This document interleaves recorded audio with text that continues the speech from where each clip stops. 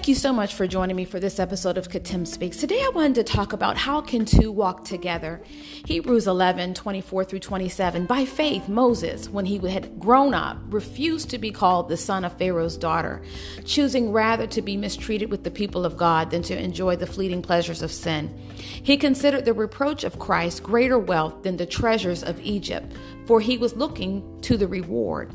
By faith, he left Egypt, not being afraid of the anger of the king, for he endured as seeing him who is invisible. There are times where we have access to, we are around things that bring pleasure, that bring riches. But there comes a time where we may have to reevaluate our connection with those things if they are on the backs of people less fortunate, if it's around oppression. And this is an example with Moses and how he experienced this, where he grew up in a system that was lavish, had everything that any person could ever want, but discovered that all of what he had was at the expense of other people. And this grieved him. And so as a Christian, we have to recognize the difference between the good blessings and blessings that are not from God.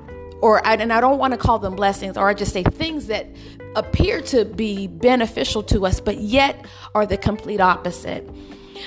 Now, Moses had come to the revelation that he was living in a rich situation, a wonderful, some people would consider it a wonderful situation, but he came to a revelation that this was not the plan that God had for him. This was not even God's desire. God never wants a group of people oppressed for any reason. And so God was using Moses to warn Pharaoh about the condition in which he was handling the people of God. These were God's people that Pharaoh was in charge of. Pharaoh thought they were his people, but in actuality, at the end of the day, they belonged to God. And God sent Moses to warn him, listen, if you don't let my people go, this, that, and the other is going to happen. But as a Christian, what we want to draw from that is there comes a time when you can warn a person, you can try to help them, only to discover that they have made their decision to remain in the condition that they are in. We can remain prayerful as God allows, but at the end of the day, we cannot violate a person's free will. So as a result, we're not to argue with people about scripture. At some point, God may have you to a shake the dust from your feet place, because he's a gentleman and he will not violate our free will. Luke 9:1. And he called the 12 together and gave them power and authority over all demons and to cure diseases. And he sent them out to proclaim the kingdom of God and to heal. And he said to them, take nothing for your journey, no staff, nor bag, nor bread, nor money, and do not have 2 tunics. And whatever house you enter, stay there, and from there depart. And wherever they do not receive you, when you leave that town, shake off the dust from your feet as a testimony against them. Now, we see as a side note, we see examples of this throughout the Bible, even from the beginning of time with Lucifer and the angels in heaven. 2 Peter 2:4-10. For if God did not spare angels when they sinned, but cast them into hell and committed them to the chains of gloomy darkness to be kept under until the judgment, if he did not spare the ancient world, but preserved Noah, a herald of righteousness, with 7 others, when he brought a flood upon the world of the ungodly, if by turning the cities of Sodom and Gomorrah to ashes, he condemned them to extinction, making them an example of what is going to happen to the ungodly, and if he rescued righteous Lot, greatly distressed by the sensual conduct of the wicked, for as that righteous man lived among them day after day, he was tormenting his righteous soul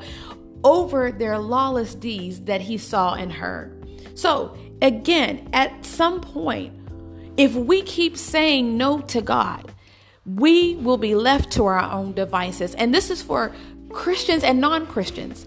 If we continue to say, God, I don't want any part of you, I don't want to follow your statutes, he will handle your decision accordingly. Romans 1:28, and since they did not see fit to acknowledge God, God gave them up to a debased mind to do what ought not to be done. And we see this again with Pharaoh because of his rebellion.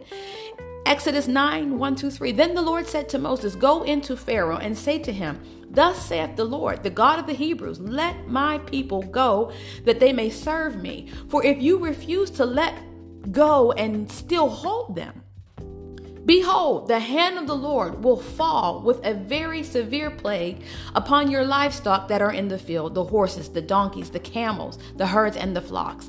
Exodus 9:11-12. And the magicians could not stand before Moses because of the boils, for the boils came upon the magicians and upon all the Egyptians. But the Lord hardened the heart of Pharaoh, and he did not listen to them, as the Lord had spoken to Moses.